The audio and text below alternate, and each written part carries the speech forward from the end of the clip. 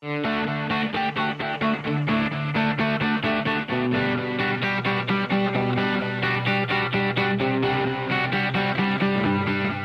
garden help you need. Now, Mid-South Gardening, powered by Palladio Home and Garden, with your hosts, Veda Vance, Kenneth Mabry, and Jim Crowder. Good morning. Welcome to Mid-South Gardening. If you have gardening questions, give us a call, toll free, 844-747-8868. That's it, 844-747-8868. That's the phone number, guy. 800 number, coast to coast. You can call us from anywhere you're at. If you have any gardening questions. Absolutely. Hi, yes. I'm Veda with Palladio. We have Kenneth with Dan West. Jim Crowder, our retired nurseryman, does the Facebook page, Mid-South Gardening. And you've just got a bunch of great people here to answer your questions, or we'll just talk. And what about your web page there? Or Mid-South Gardening. Yes, that's our Facebook group. Facebook group. That's right. The word? Yep. And how many members now, Mr. Jim? We're about to cross 7,000. That's unbelievable. In the next few days. Fantastic. Now, when you started this, you had no idea? I didn't. I was just basically wanting to get some good information out there because there's a lot stored up here, and before I become incapacitated and can't remember it all, I thought I would share some of it. There's a lot to remember. Sometimes it's good just get it out on paper. That's right. Yeah, because all this time gardening, get to experience a lot of good things, and you never know everything. That's never. Right. And that's where particularly the three of us, we've been around the actual business for 125 years or so. And that sounds like a long time. Together. Yeah, together. Not 125 years together. But we've seen lots of different problems. We've seen thousands and answered thousands upon thousands of questions. And so, we've learned from experience. Yeah. Right. Yeah, well, the good and the bad, right? Yes. I was looking at the Facebook page this week, and every time I got ready to answer something else would come up. And I never got to finish answering. And then, but I did post the leopard snail. I saw the leopard snail. Yes. Because what's this whole deal about the leopard snail? Yeah, first I sent the picture to Jim because it was in the bucket and curled up. And so I really wasn't sure, how deep this thing was in the bucket. And I was thinking it was a slug, but it was pretty intense. So I sent the picture to Jim. Now, does it have the little shell on his back, or is this just a slug? No, this is a slug. Yeah. Leopard slugs are some of the largest. They get, I've seen some 8 inches long or so when they stretch out. But she reached down in there, and it's in nursery plants. You quite often, touch one of those things. Yeah. And this was a lot of touching on this one. This is a big one. Yeah, I was like, ooh, slug, and I moved my hand over a little bit, to pick up the bucket. Oh, slug again. And it was the same slug. And then I like, okay, what is this? And I pulled it was in a bucket of grass, ornamental grass, and I pulled that grass back, and it was just all bumped up. He was just looking there. he was looking for a nice hosta to start munching on. But that's the thing. They're as much carnivorous as anything. They'll eat other slugs. Yeah, yeah. Good to have around. I see that was what I wanted to talk about was. Okay, so actually, everything I read said it eats slugs, organic matter, not maybe wilted plants, but really didn't munch out on plants. But people that sell insecticides say they eat every single leaf off your plants. Oh, really? Yeah, so... because I've never known a good slug, honestly. Yeah, I'm not saying every person that sells insecticide, but kind of not our homeowner thing, but when you were going out broader...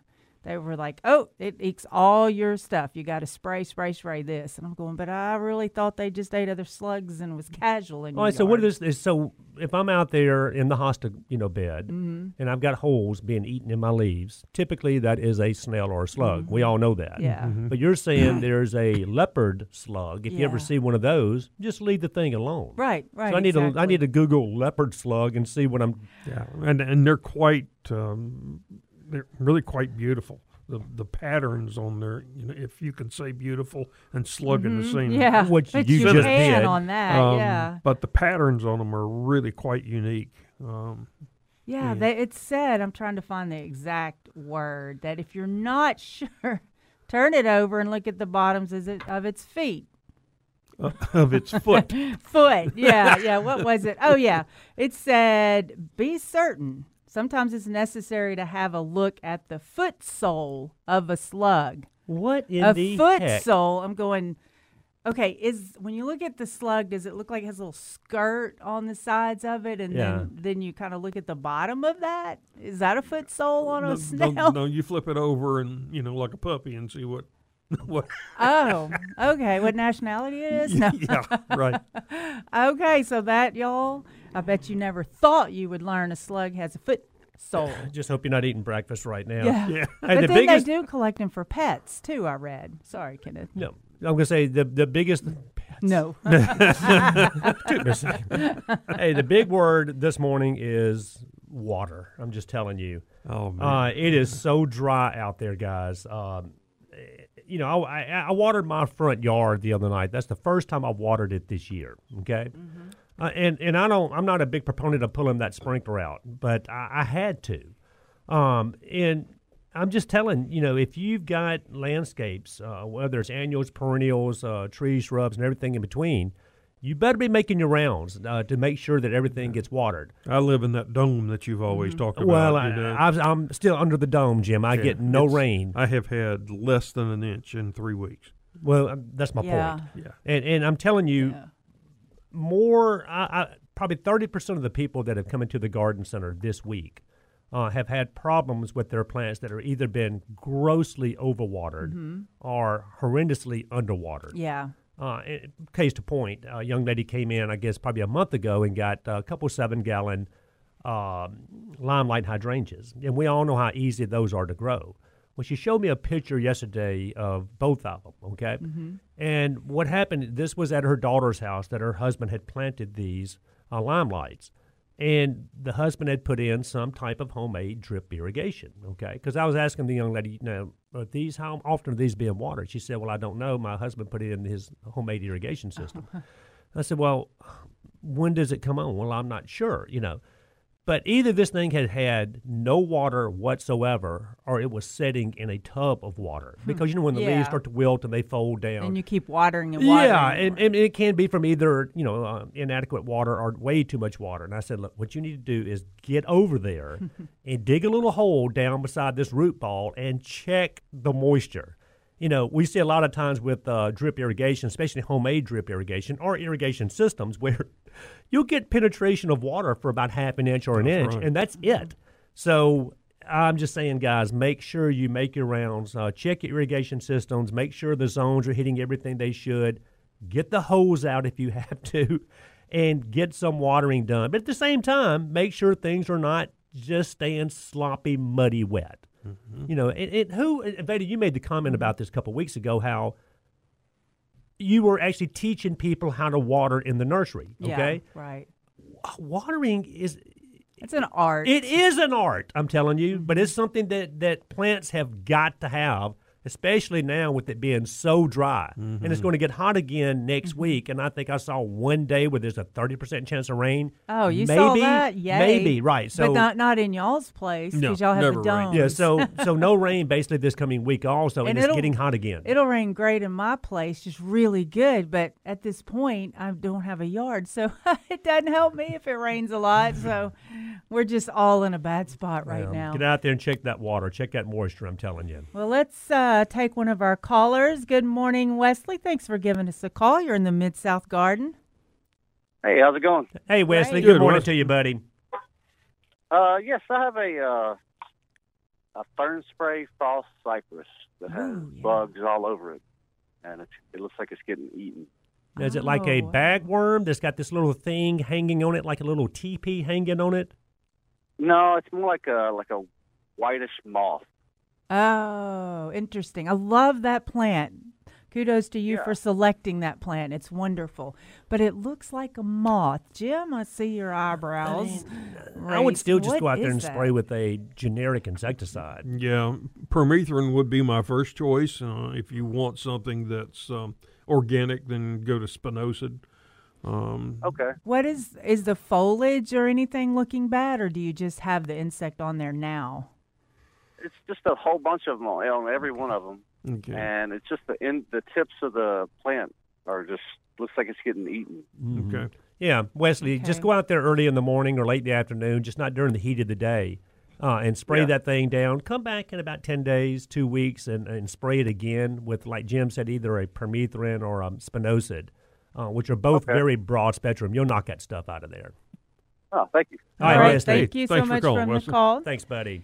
And he hit on something there. We've been getting lots of interesting comments on the Facebook group about moths in the yard. Oh, you walk outside at night right now to let the dog out or whatever, they are everywhere. Right. And in fact, I have cameras set up to watch my koi pond because occasionally I'll have a little visitor come try to get some out. I'm sorry. I didn't know you put the camera up. Yep, I No, have a not you. camera. They did the raccoons. Oh, okay. Yeah. So, but night vision camera shows every insect that's flying, and you would not believe how many of them are out there. Okay, and a number of these are going to lay eggs, and they're going to become armyworms. But then aren't we going through that right now? We are going through that, and hopefully they'll stay in your lawn. If the in the lawn, you can spray if you want, but if they'll just eat the green off, and then if you hit it with fertilizer and water, they'll come back. No, I'm going to spray and kill them. Okay, but you All don't right. want them We'll to talk get on your about that shrubs. when we come back from the break. We're answering your gardening questions after the break. Call toll free 844-747-8868.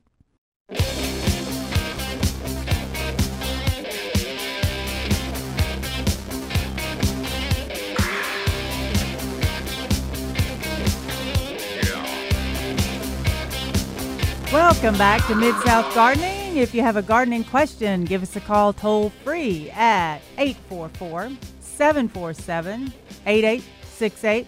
And I believe you can stream us online. What is that? How is that? KWAMradio.com. That's right, kwamradio.com. Oh, and our podcast. You can listen to our podcast too, 24/7, basically. And then, of course, Facebook Live. There you Yeah. are, Miss Veda. So a lot Here of I different am. ways you can listen to us this morning. All right, let's see. We went quickly to a break, and we were talking. What were you? Oh, the moths. Weren't we still talking about the armyworm moths? Yeah. Well, Yeah. yes. You don't. Whenever you have a moth, you have a caterpillar to follow. Okay, those are givens, Yeah. and they like to Rule eat plants. number one. So if you see moths, you can expect something to be eaten. So you want to keep an eye on that. If you go by and just brush some of your shrubs, and if you see lots of moths come out of there, you want to think about maybe spraying because you're likely to have some baby caterpillars in there. Well, it's like the Yeah. gentleman that called this morning from South Haven. He had moths in his fall cypress. Right. And it's not the moth that's doing the problem. It's not. Because they're not going to hurt anything. It's the babies. Right. Yeah. It's cause and effect. And I Cause was, and effect. Moth is the cause. Effect is the worm. army worms were horrible a couple weeks ago. And every day, every minute of every day, people were coming in. What do I do about these army worms? But in this past week, honestly, I've only had a couple people come in complaining about army worms. Oh, good. Yeah. Well, so Jim, Kenneth, okay, a lot of times things happen 2 times in our season because it's so long. And I was thinking the army worms were over because we didn't see them. But then, like you said, that you're seeing they're still around. That's right. And so it's because we have that little break because I guess the moths came out, the first, second, third stages, they don't really eat a lot. And then when they get large, they just start devouring. So maybe if we start looking now for the little ones and killing now, then when they get really big, which they're harder to kill. Yeah, we'll no, be I'm certainly done. not saying army worms are gone. I'm just, this past week, it seems like it really died down. Yeah, once that first batch matures and they start making cocoons and become moths again, that's when you'll typically see a second wave of them. Well, and then case to point, I had a couple come in yesterday, and they come in with their baggie that's sealed up and almost glued up and taped up at the same time, right? And inside the baggie was some Japanese beetles, and I was like, wow, It's late. And it's late for Japanese beetles, but there's still some out there. In fact, after they ate every bloom on my crepe myrtles in my backyard, they moved somewhere else. So they right? really did. They really every did. bloom, every Wow. bloom I had on my crepe myrtles was devoured. Oh. Yeah. And so I was a little surprised to see Japanese beetles, this late. And I told them, I said, this is what you can spray with, of course. And most of your generic insecticides have Japanese beetles on the label. Like you mentioned a while ago, Jim, the same products, permethrin, spinosad, acephate, they're all good products. But I said they are definitely on the way out. Now, we all know that every year we're seeing more and more Japanese beetles here in the Mid-South, and they're not going anywhere. They're here to stay. So it's something that we're going to have to deal with every year, it seems like now. Well, for the identification purposes, the moth for the armyworm's not a solid white moth. Is that correct? Just a solid white that makes the armyworms. I mean, it's got white on them, but like I see, they look as white as paper. Some moths flying around. Wonder which one that belongs to. We'll look it up and see. Yeah. So that's what I'm looking at. Is for me at first I was thinking that they were all white, the moths, and so I kept seeing moths everywhere and going, wow, fall armyworms are going to be intense. There's a lot of white moths. But then I started looking at insects and all, and they're not like white. So if you see the white ones, that's not. Is there white or white? It's not like egg white. I'm saying she'll white. Wake up in a minute. Yeah, not egg white. I'm a proponent of not killing everything in your landscape. Yeah. For example, Definitely. if you see the little caterpillars, the little green and black striped caterpillars on your parsley and so forth right now, well, we know that's going to be a beautiful butterfly, right? It's a science project. But is there the larva of a moth? Are there any good moths out there? I mean, I guess the moths, some of the moths do some pollinations and so forth. They do. They're important pollinators, particularly the night flying ones. Yeah. It's one of those things where you have to ask yourself, is there enough damage to justify me spraying? Being sprayed. So. Yeah. Well, also, don't armyworms only like Bermuda grass but not zoysia? They don't eat my zoysia. No, but they will, though. They're going to be starved. No, they will eat zoysia. I mean, and I've had people come in and they've had them in their zoysia. Now, do they prefer Bermuda? Absolutely, but they will eat other type of grasses. Yeah, because the lady that we were talking extensively about the fall armyworms yesterday, and she was the same way. She goes, I have Bermuda and it's gone, but my zoysia is fantastic. Yeah, they prefer it. And so I thought, well, okay, if we don't want the armyworms, let's not plant Bermuda. Well, a lot of people already have Bermuda though, so. Right. But the thing was with hers, so when their wings are open, you can see white, and when they're closed, they're more brown. Like they almost look like bark, which is why that's why we can't find the moths a lot of times. But her thing was, well, we talked about. I want to talk about the whole session that went into her armyworm showing up. You mean in her lawn. yard? I got you.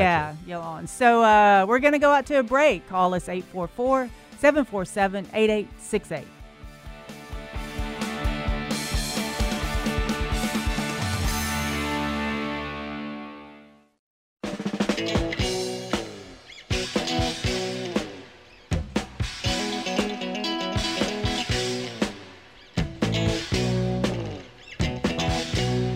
Good morning and welcome back to Mid-South Gardening. If you have gardening questions, give us a call toll free, 844-747-8868, locally 260-5926.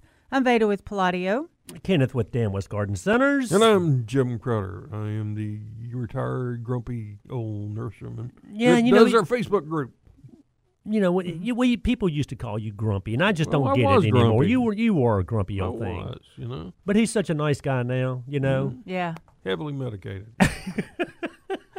So we have another station joining us today? Yes, but it won't come up till the 7 o'clock hour. Okay, well, that's going to be fantastic. So locally, 260-5926, and we were talking about fall armyworms, and the extensive conversation I had with someone was, first, sometimes all the things have to be right for the armyworms even to show up. So a lot of times you don't have to panic thinking that your whole yard's going to be eaten. But some of the conditions that are right are they love Bermuda. Mm-hmm. But what makes it even more delicious to these worms is the Bermuda was in the shade. So the Bermuda was stressed. Yeah. And Bermuda, and we know, I mean, shade is such a relative term, but Bermuda needs a lot of sun, at least 6 hours or more. Unless it's in your azalea garden and it grows all up underneath it. Yes, and it it does. needs sun at all then. So you're saying, so that Bermuda, now they'll eat stressed Bermuda, they'll eat healthy Happy, Bermuda, they'll eat yeah. any Bermuda. Well, and like we said, they eat other grasses also. And Sonia texted in on Facebook. She said, I just tuned in to hear y'all talking about armyworms. They got my Bermuda grass pretty good. Other than watering, what's the best thing to do for my grass now? Mm-hmm. So Yeah. they I'm not gonna say who they is recommended triple 13. Never on a turf. Why do you say that, Jim? Well- and we all know triple 13 is just a commercial grade. It's an agricultural grade fertilizer, right. super for gardens, Yeah. vegetable gardens, Yeah. because you need rapid release fertilizer. Right. But for turf, the more fertilizer you give it, the faster it grows. And I'm you don't- liking that.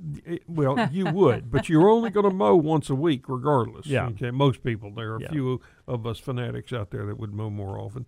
But once a week is not enough. You're going to end up cutting off too much leaf blade, which actually stresses the grass. Gotcha. And it can lead to problems further down the road, fungal issues and all kinds of things. So you want to give them a good quality fertilizer. Get it something that says Turf Builder or something similar that's ideally a ratio of about 7:1:1. I mean, for example, we've got Fertilome Lawn Food, which is a 2404 or Yeah. 2408. Yeah, And most then of there's them have, Classic Lawn Food, which is 1608, I yeah, believe. most of them have taken the phosphorus out because Yeah. in some areas of the country, phosphorus moves through sandy soil pretty quick, gets in the water, causes the green algae Right, and all that kind right. of stuff. So they've taken phosphorus out, but don't really need the phosphorus that much. It helps a little bit with disease resistance, but you're not trying to grow fruit. You know, you hear people say, well, I'm going to let my Bermuda go to seed. Well, it ain't happening because that seed won't mature here. All the Bermuda seed that's grown from seed is done in Arizona where they Yeah. have no winter, Yeah. you know. So for Sonia, though, she can go out there, and she's already had armyworms march through her Bermuda lawn, and they, like she said, they've got it pretty good. Just go out there with a good non-burning type lawn food, and feed that grass, and it will stimulate new growth. Right. And the grass should be okay. Typically, an armyworm is not going to kill your lawn. They're just eating all the green blades off of your lawn. And being an organic gardener, there are organic gardening lawn foods that you can use too. So there's a multitude of fertilizers you can choose from. You can go organic or synthetic, either Yeah. one. And And some of the good also- organics that are like the Milorganite, Yeah, there's a Spoma lawn food. Yeah. You can tell we both have that. But they're great products, though. They really Yeah. are. So whether you're feeding your lawn with organic lawn foods or non-burning, slow-release, synthetic-type lawn foods, Sonia, that's exactly what I would go ahead and put on my Bermuda Right. now.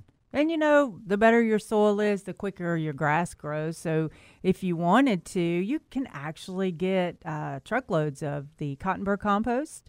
Can't you still get that? I Oh, haven't yeah. tried it out lately, been able to check that. So, if you wanted to just spread compost all over your yard to make your soil better, make your roots have something nice to grow into, that just speeds it up a little Or you bit. can do it the easy way and get soil activator, which is yes. granulated carbon basically, and you put it out with a spreader, come back and water the product in, and it's kind of like the building block of your soil. Yeah. But it's just called soil activator. Great product. Because we do need a lot of carbon in our soil. And it holds water, it holds fertilizer. It's a great, it holds bacteria that helps break down your organic fertilizer so that the plants can get to it.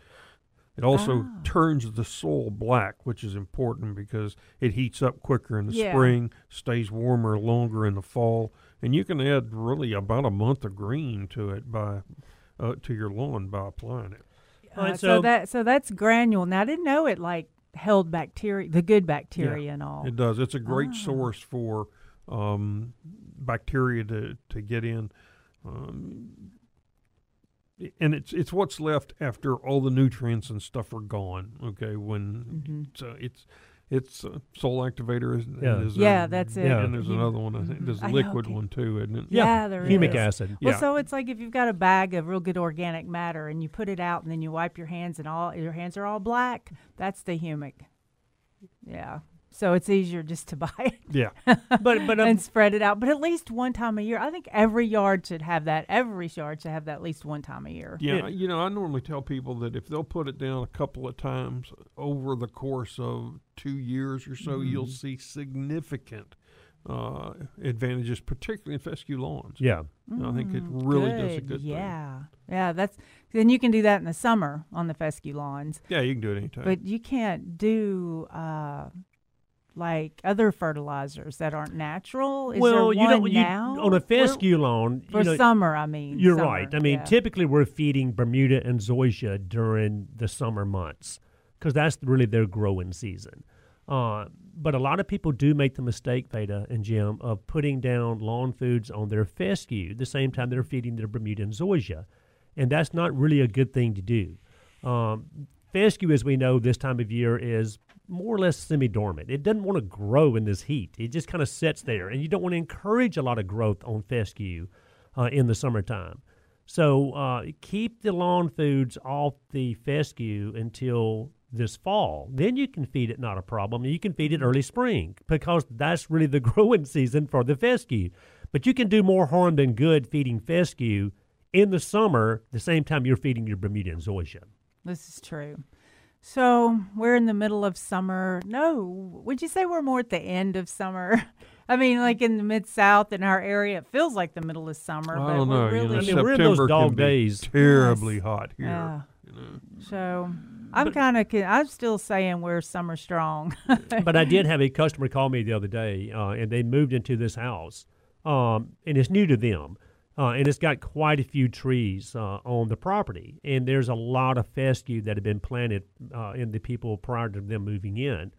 And he called me, he said, Kenny, is this something that I'm going to have to overseed every year? And I said, bingo, absolutely you are. I mean, fescue around here, when you sow that seed out there in the fall, what you see is what you got, And I don't care what you do, you're going to lose some in the summertime. And you've got to keep it watered just to keep it, but you're going to lose some.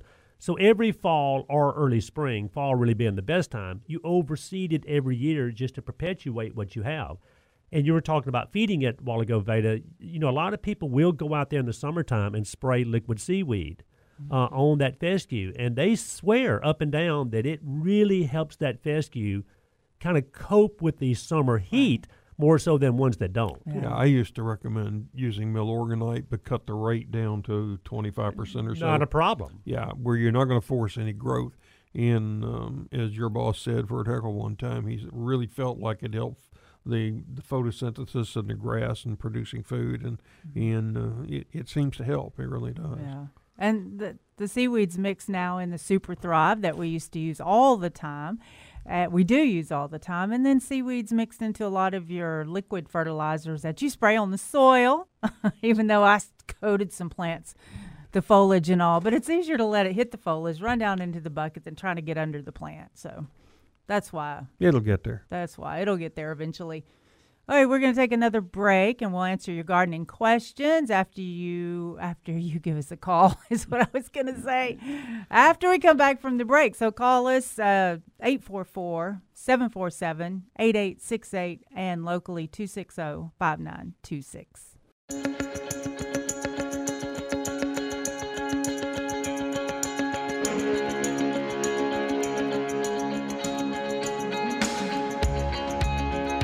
Welcome back to Mid-South Gardening. Little Booker T and the MGs there. I do like that. that. That's a little U2 going on. Yeah, I love that music. I do too.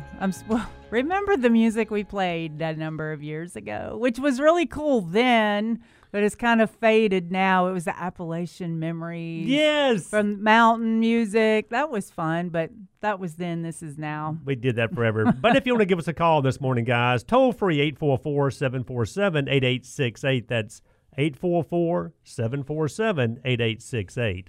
And then, Veda, you mentioned a local number a while ago, 260-5926. Right. And, guys, you can go to Facebook Live, and you can also go to the Mid-South Gardening Podcast on kwamradio.com. A lot of different ways, man. I'm you telling you. can't miss us. No. You can't miss us. And definitely, we want your gardening questions, 260-5926. So anyway, where were we? What were we talking about? Because I'm always interrupting you, Jim. That's okay. Yeah. I'm always like, okay, we got to go to break. You know why I do that. Okay, let's see. We did the fall armyworms. We've had a lot of little sluggy looking things. The leopard slug. But I was driving in this morning thinking, we've had a pretty decent summer as far as the weather goes. It hasn't been, other than maybe a week or 10 days, extremely hot here in the Mid-South. But I was also thinking, think about and I hate to dwell on problems, okay? But no, you don't. You make your life about. But think about it, guys. Think about this. Crepe myrtle bark scale has been really bad again this year, and that's the scale that get on the crepe myrtles. Armyworms that we see, every 5, 6, maybe 7 years, they've been horrible this year. And we always talk about, the fire ants. They've been horrible this year. I mean, so it seems like in the Japanese beetles, they're getting worse every year. And still the same standard for the lace bugs. They're still around. Yeah, I mean, every sample that comes in Veda this week of azaleas has been lace bug. Yeah. And then there's some scale. All right. We've had a lot of bug talk this morning. Let's go to some flower beds, possibly. Good morning, Barbara. Hello. Hey, Barbara. Good morning. I have just moved, and I do not have about one small flower bed. Mm-hmm. Do you know anyone that does bed prep? I brought peonies and quite a few plants with me in hospice, but I have nowhere to put them. Let's see. I do. I know a lot of people, really, but can she contact like Master Gardeners or the Master Gardener Society to find out? It's kind of word of mouth. Well, I mean, I guess a couple of things, Barbara. I mean, first of all, hopefully these plants are in containers and you can keep them watered until you can get them. Yes, sir. Okay, and put them in the shade, where they're not out there in that full baking sun. Keep them watered. As far as having people come out and prep a flower bed or create a flower bed, I mean, there are some lawn care companies in town that you can call. They do landscaping also. Call the independent garden centers, too. They could have a list of people they recommend. They usually do. Yeah. I don't know if they have volunteers at the Botanic Gardens that also do that kind of work, or at the Dixon, Gallery and Gardens. It's one of those things where, Oh, wait. Did I just hear Jim say he was going to do that? No. I swear I heard you say that. But Barbara, yeah, I mean, like Veda said, you can call some of these independent garden centers, and a lot of times they'll have a little list of people that they can give you. You can have them come out there and take a look at it and just give you an estimate, Okay. I mean, that's exactly what I would do. I guess I'd say I could use a little bit of landscaping, but not much because I brought all these. Well, right, but it doesn't matter. If you just need a bed prep, I mean, to me, you need that done. Yeah, and there's so, a lot of gardeners definitely available. Yeah, just call, because you're in Memphis or in the Memphis area. Yeah, just check with some of the garden centers that are local to where you are, because they'll, have people around in your area, or just any of them, because a lot of them have lists or know people that garden, but there's just too many to go over. And then a lot of the independent garden centers, some of them have landscaping little crews also. But I would get in touch with 2 or 3 of them, Barbara, and get a quote from maybe 2 or 3 different people. Okay, I will do that. I sure need to do something. Yeah, try garden centers first. Yeah. Yes, ma'am. All right. Well, thanks for the call, Good Barbara. luck to you. Thanks, Barbara. One of the problems with the really small jobs, it's difficult. The big companies just don't want. They got plenty to do. Where they're. So it's difficult sometimes to find somebody to do a small job like that. Because she's needing a gardener, basically. Not a big landscape, but a gardener. But so many people now, particularly if you've got a patio, focus on your container gardens. Even just where if you've got a little ground there, set the containers on top of it. It's so much easier than having to weed the bed and take care of it. And most all things like peonies, they'll survive sitting out there all winter. Shrubs, evergreen shrubs will. Yeah. So you've got a real opportunity there just to expand your container gardens. You can change it every day if you want to. Yeah. Yeah. When you're tired of that plant, one little plant looks bad. Move one forward, move one back. And Veda, you used to do, you've done everything in the gardening, book. Along with y'all, yeah. She, like me, had a hard time keeping the job. What would she be? You would, if she wanted Funny. If Barbara wanted a little area or a bed prepped, actually made and prepped. You go out there with just a tiller and some good soil amendments. Well, if it's not normally we always try not to use the tiller. We just clean the bed up real good, chop it with the shovel. And that's existing bed. Yeah, if you have a smaller one. existing bed. Yeah. And little patios and things like that. You can find a good little team to do that. Yeah. I love doing it, but it just turned into not my thing. But if you're better. creating a new bed, then you just kind of define the border. Yeah. And add your amendments mercy. and work it in really That's good. when you do have, because you have to probably get the grass out, the Bermuda. And Yeah. you do need to till it up some to break up that top surface, but I just don't go back. And some people get in that tiller and they're just in the zone, back and forth, back and forth. Well, it's like trying to make homemade biscuits. If you knead them too much, it takes all the air out, and they turn flat and hard. So if you till your soil to death, you're taking the air out and just putting it back into compaction sooner. It should break up into particles that are anywhere from pea size to golf ball size. And that's good soil there. So we don't have to make it. It tiny shouldn't grains. be powder. Gotcha. If it's powder, it's too dry to do anything with. Yeah. Gotcha. So. All right. So hopefully, Barbara, just call some of the garden centers around and they can fix you up with that. All right, we're about to go to a break, and then we're going to be back in the next hour. Yep. In fact, we have an expanded show now. We're on from 6 to 9, despite what Kenneth wanted. So Sweet, Kenneth. So anyway, we'll be back. Give us a call, 844-747-8868.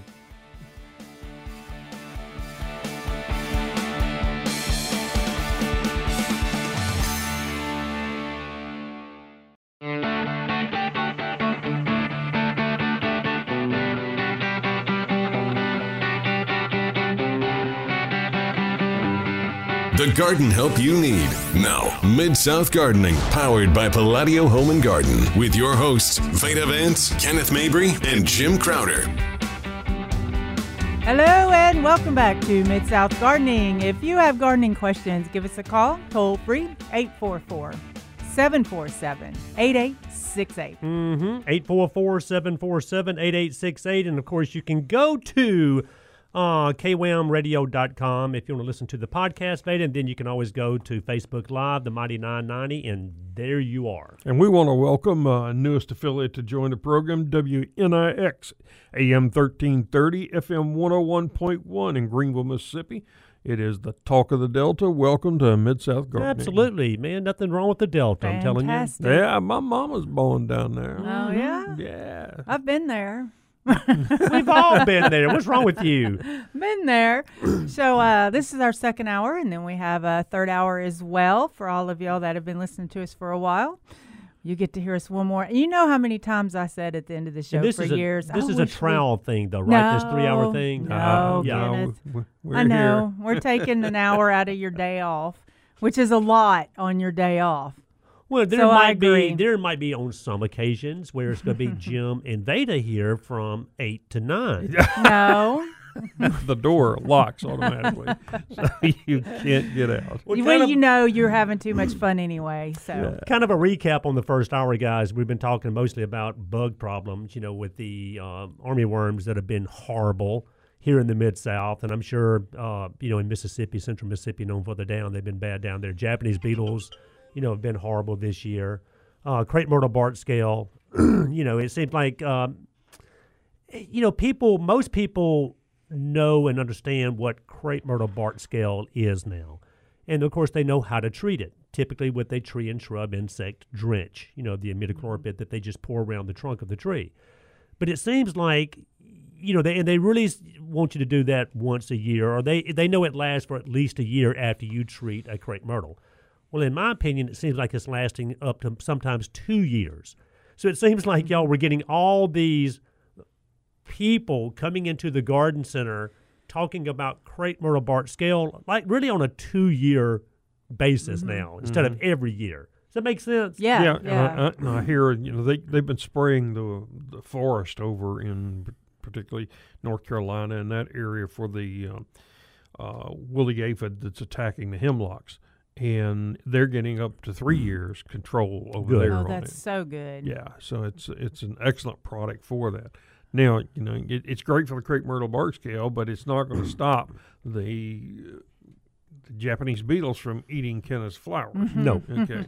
No. The unusual thing about imidacloprid is it doesn't move well into the reproductive parts of plants.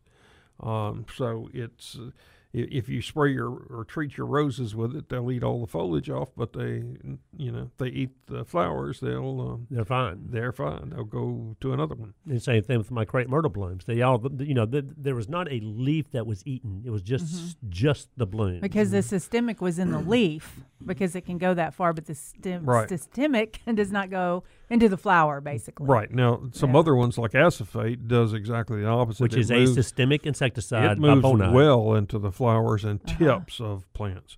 In fact, the concentrations are much, much higher in the new growth than it is in the old growth.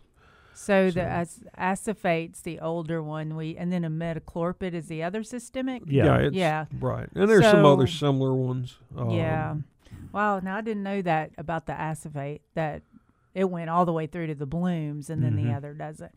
Oh, and the acephate is like the old-fashioned orthene. Yeah. I keep wanting to say what it smells like, but I just can't say that on air. Yeah, you can. There's with broccoli. Yeah. and I was told one time that it smells that way for a reason, so that you're around it. Yeah. Well, you do know. But there is a formulation of acephate that's used in hospitals for insect control. Oh, and then there's a powdered acephate for fire ants, like Surrender. Comes in a can that is great for fire ant mounds. So a pound of that'll do 100+ mounds. Yeah. And so if you're looking for the acephate, it's under a lot of different names, but there's Bonide. Bonide systemic insect spray is the way we carry it. Yeah, because sometimes it's hard to go up to the shelf and read every ingredient on all those products. So.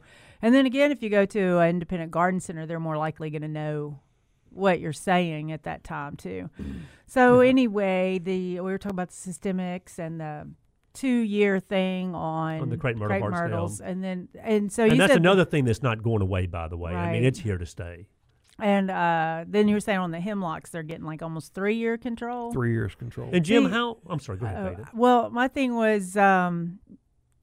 It's a good thing because I'm organic again, and you think of spraying the chemicals and all that in some way it disturbs the balance or maybe offsets the balance a little bit. But when y'all have these products that used to have to spray every 6 months to have control, now they're becoming to where it's every 2 years or every 3 years to get control. That's fantastic because even that I'm organic, how are you going to control those problems organically? You're not. And the nice thing about that, when something is going to last that long, it's not moving out of your soil. Yeah. So it's pretty much staying where you sprayed it. In fact, they did in North Carolina, they did a water test across the state to see if any of it was getting into any of the water through going downstream. And you're saying they're spraying these out of planes also, Jim. That's right. And they found none. So and what kind stays where it's at. And what kind of insect is this that we're talking about? It's I said aphid, I think, but it's an adelgid. It's the adelgids. It's an aphid-like creature that gets inside. It's the same thing that... it causes things that look like, if you're familiar with pecan phylloxera, causes little knots on the foliage. And how, and they're mostly on what kind of? On hemlocks. Okay. Yeah.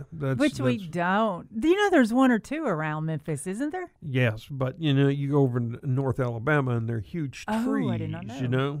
They're... You can't lose they're beautiful. them. Well, again, and the reason I was asking, I'm hoping that's not an insect. That's going, because usually when you have it out on the East Coast, we eventually get it. It seems like, And, you're mentioning hemlocks. I wonder if there are other trees that we have around here that this particular insect is going to, like, I like this tree also. What was the cute name of it again? It's a woolly adelgid. Adelgid. You're such an adelgid. And think about, and one thing I think they've done a good job on in trying to keep out of the Mid-South here in the Memphis area is the boxwood blight that we've seen so much of in the Carolinas and so forth. And far as I know, Jim and Veda, we haven't had any outbreaks here. Yeah. I'm not saying we haven't had one case here, right? But I haven't seen any outbreaks here of boxwood blight, which I think would be horrible if it does finally get here to the Mid-South. Yeah. The thing we're watching right now is the boxwood tree moth. That's luckily we don't have huge areas of boxwoods for them to go through like they do in Saunders and all those places. and over in Europe. So it's but I have heard that UT is putting out traps just to monitor them. Mm-hmm. May as well, right? Yeah, just to see if they catch any. So. Just come on over, everything. We're such a great place for fungus and diseases. You could not live in Mid-South in a better place for insects and diseases. Yeah. Yeah. So don't give up, y'all. It's just part of it. Well, in my case to point, remember when crepe myrtle bark scale first started 6 or 7 years ago, a lot of people went out there with a chainsaw and just cut the crepe myrtles down. They're like, right. I'm not going to deal with this. Mm-hmm. But it's really easy to treat. Just make your solution, pour it around the trunk of the tree, and go about your business. And you're not going to have the scale. You're not going to have the sooty mold that's associated with the scale, and you can still have these beautiful crepe myrtles out there. And think about it. We are here in the South. Crepe myrtle is our national tree, right? Yeah, where you go up north, you see the beautiful lilacs up there. But I hated for the people to go out there and cut the crepe myrtles down just because of an insect that we never used to have. Well, sometimes they say just pinch it off, cut it off, get rid Move of along. it. But a crepe myrtle all the way down to the ground. But now we're learning, so it's not such a detriment to the crepe myrtles as we thought they were going to be. Yeah. The first year, everybody was like, oh, my goodness, what? And the whole entire crepe myrtle's turning black. And that's when a lot of people, like I said, were getting the chainsaws out and cutting them things down to the ground. Yep. Got a garden question? Give us a call, 844-747-8866. We'll be happy to have. We got, for those that are joining us for the first time, Veda Vance is the manager at Palladio Gardens, and we have Kenneth Mabry, who's a manager over at Dan West, and you got this little fat garden guy here. I'm retired. I don't see that. I'm retired, and I do the Facebook group Mid-South Gardening, which we invite you to join. There are a few questions there, answer them. Because it's a different kind of group. But it's great. What we do is we don't do links. This is real gardeners answering questions from their experience. Mm-hmm. It's not pretend gardeners looking up stuff and trying to give it to somebody else. Paste. That's that's not what we do. So No. we are a little different than most groups, and we welcome you to join. And what's the name of that again? Mid-South Gardening, and don't get thrown by the name. Mid-South Gardening is what we are, but insects and diseases wherever you are pretty much the same thing. The cures are the same thing.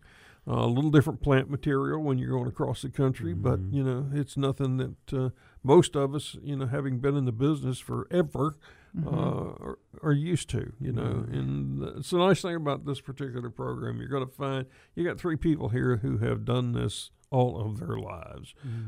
We've seen problems. We've answered hundreds of thousands of questions, and we'll be happy to answer yours. Okay. Right. So we are answering gardening questions after the break. So give us a call, 844-747-8868.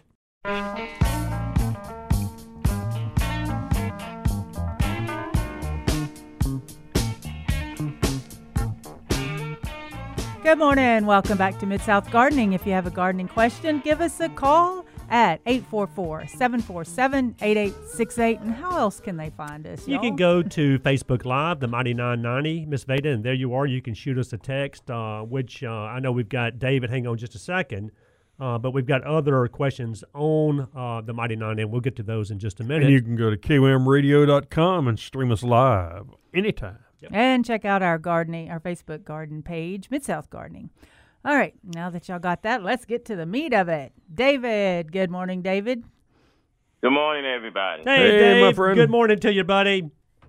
congrats on the extra hour. Thank Hey, you. thank you very much. Depends on who you're asking Yeah. today. We are nationally syndicated radio hosts now. How about Get that? out of here. That sounds so Wait a good. minute. I need to disguise my voice in case the FBI is listening. Oh, right. Yeah. Good thing we're announcing this now so you'll know. Dave, all the good work you do for your neighbors and your sweet, I guess you used to cut your mom's yard all the time. I mean, no one's after you, I promise you. Well, thank you. I appreciate that. I miss her madly, obviously, still. Yeah, of course you do. Yeah. What's going on this morning, buddy? At last we spoke, as you remember, I was pretty happy. We got the moles on their heels with the ultrasonic as well as the castor oil. Right. It looks like it, at least. They're not. My curb appeal is great, so I was happy. So I wake up one morning and I walk out and I see this line of holes about the same size as the diameter of a quarter. Now you mentioned that months ago to me, but I only saw 1 or 2 first. Now, God, it's about 8, 9 of them. Oh, maybe they were just aerating your lawn. Actually, that's true. Mm-hmm. What's aerating my yard? They are cicada exit holes. Cicada or cicada? Whatever. Okay. Tomato. Yeah. Oh, Look, and things that scream at night. Yeah.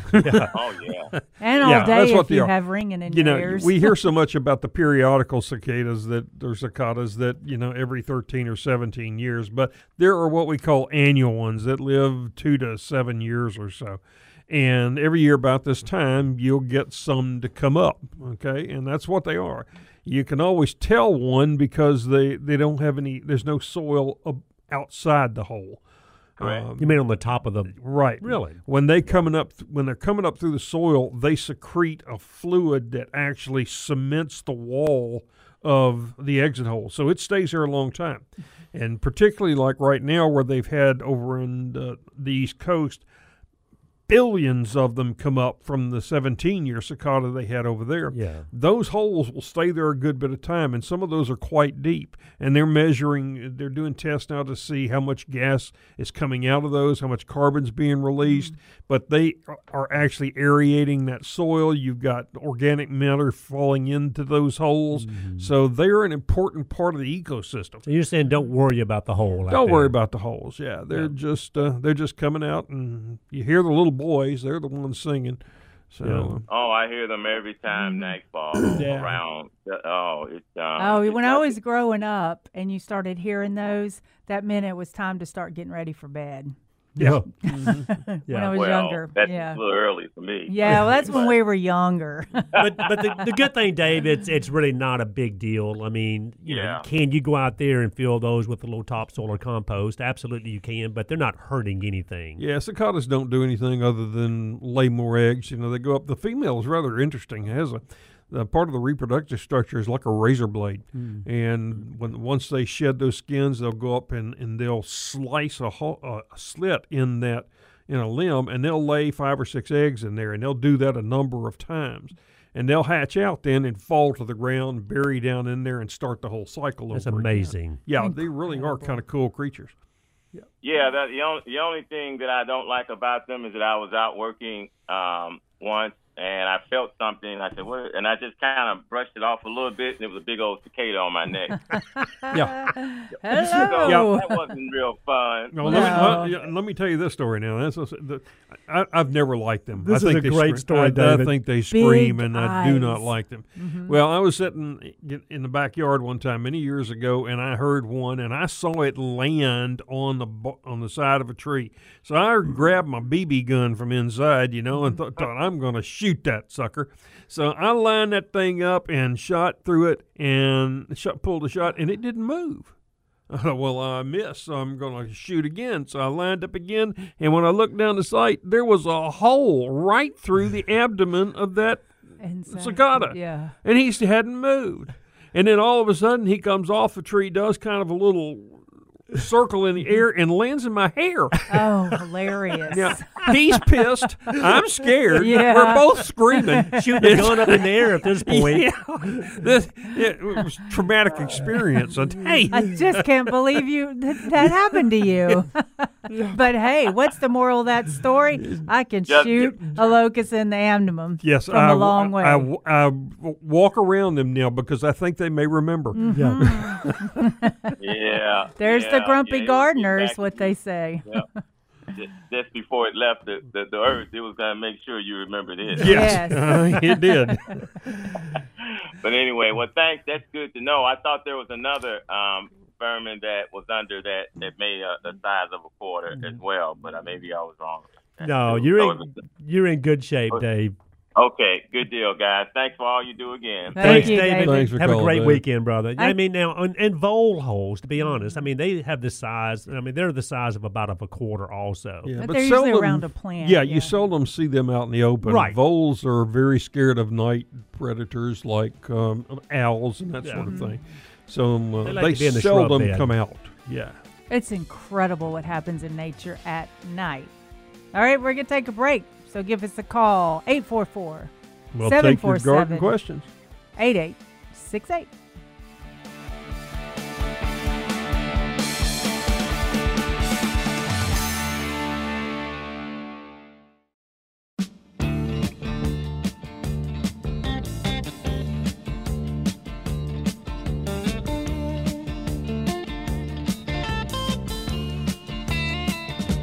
Good morning and welcome back to Mid-South Gardening. If you have gardening questions, call us 844-747-8868. You can stream us online at kwamradio.com, and you can also listen to our podcast, and you can post questions to our Facebook page. The Mighty 990 on Facebook. In fact, we've got a few right here. Let's go to let me back this up. Audrey Fielding, she sent a text and says, is gold band lorope the same as Big Blue?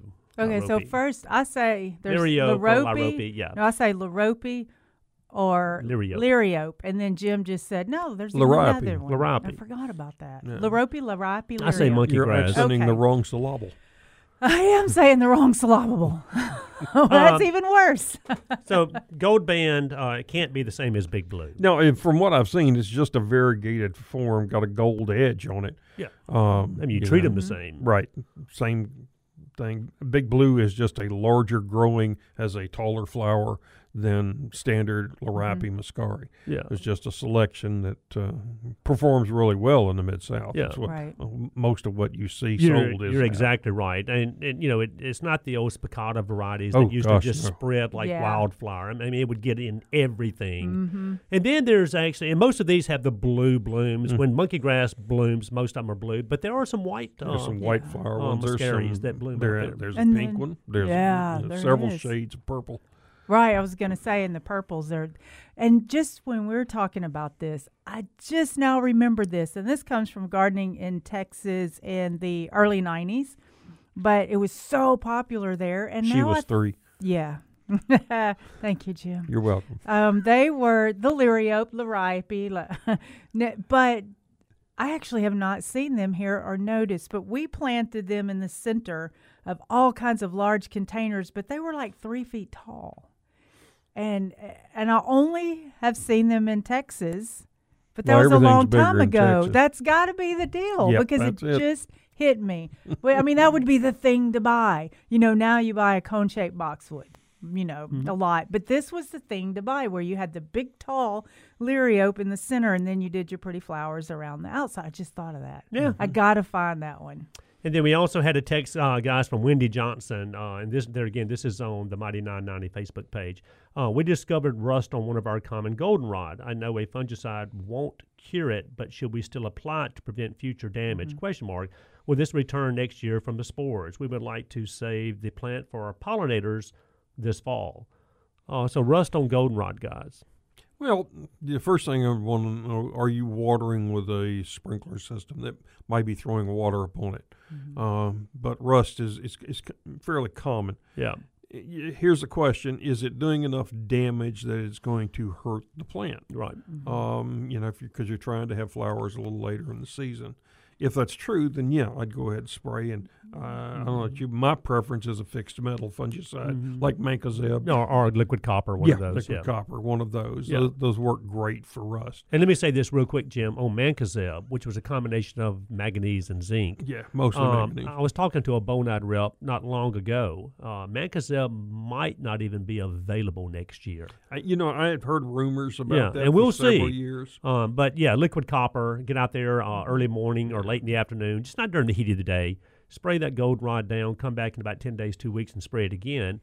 And you can knock that rust out of there. And then, if need be. Right, if need be. And then next year you may not even get the rust because it all depends on the environment that's happening. Right. In this if environment. If this is your first year, you got it from somewhere. Yeah. Okay. Yeah. So. It could be.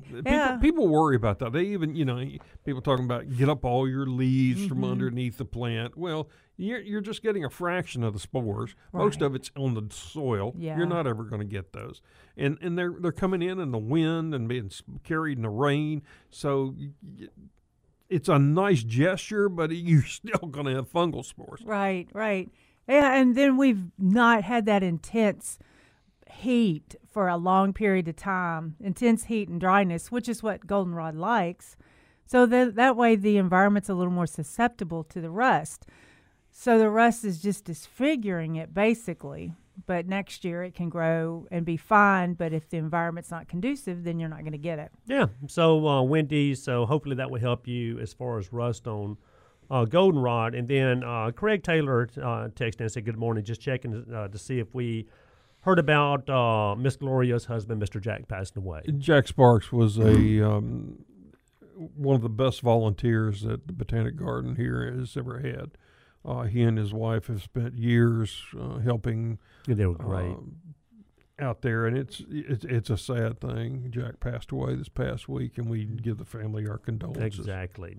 And to Gloria. So, guys, and if you have any more text, the Mighty 990 Facebook page. And we also we want to welcome our newest affiliate to join us this morning, WNIX in Greenville, Mississippi. Yeah. That's AM 1330, FM 101.1, the talk of the Delta. We appreciate y'all joining us, and you can give us a call if you got a question at 844-747-8868. And we invite you to call. We invite you to join our Facebook group, Mid-South Gardening. We got about 7,000 members or so, and we get you can post a question, or you can just post a picture and brag, and you'll get comments within just a matter of seconds. I'm telling you, but if you get on there, Jim, which every time I open my phone, there it is.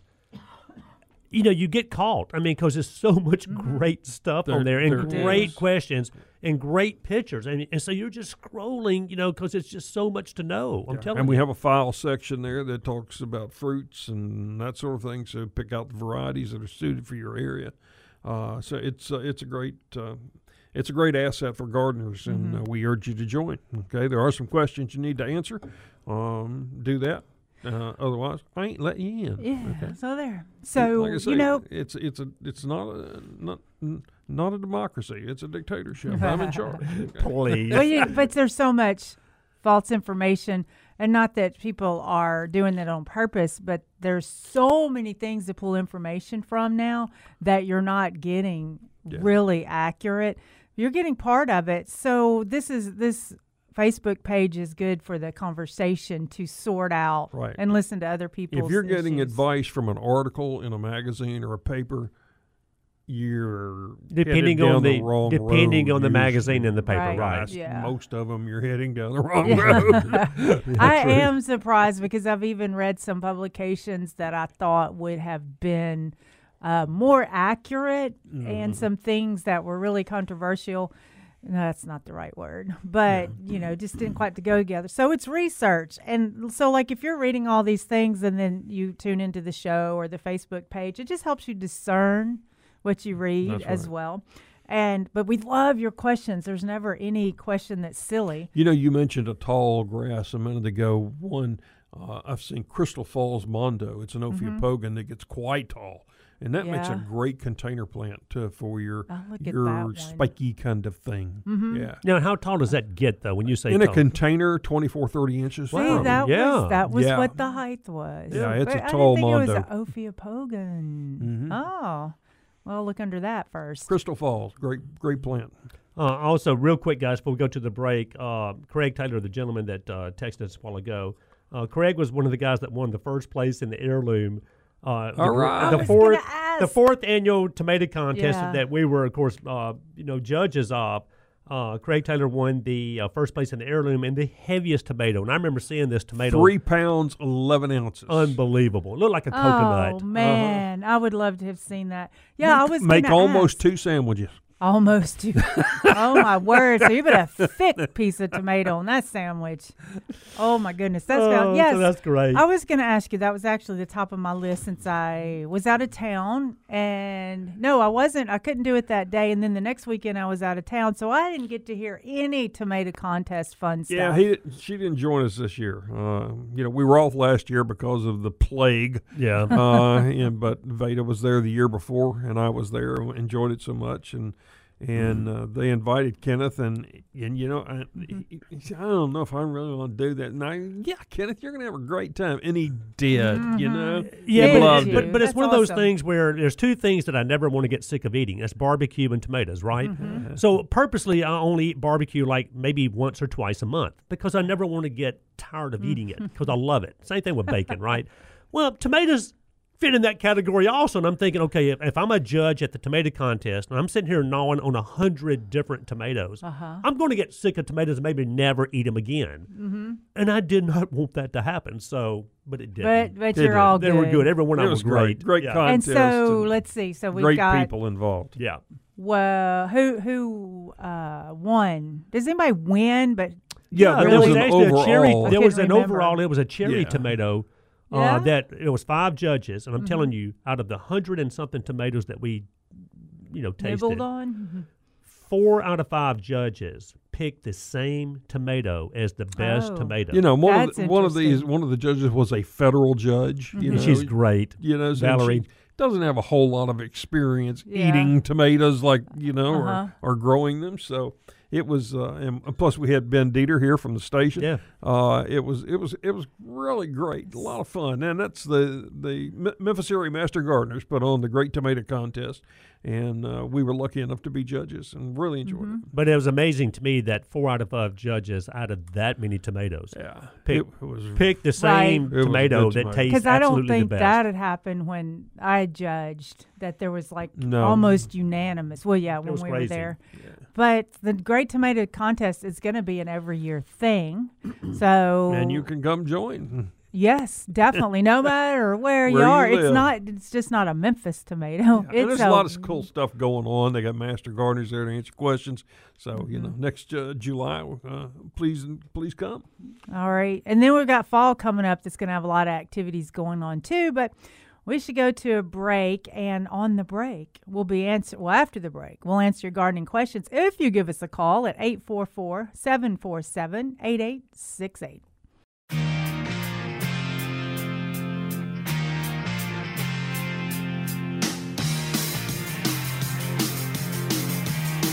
Good morning. Welcome back to Mid-South Gardening. If you have gardening questions, give us a call, toll free at 844-747-8868. You can watch us Facebook Live, stream us on time, anytime at kwamradio.com. And Podcast. your gardening team here this morning is Veda Vance, Kenneth Mabry, and me, Jim Crowder.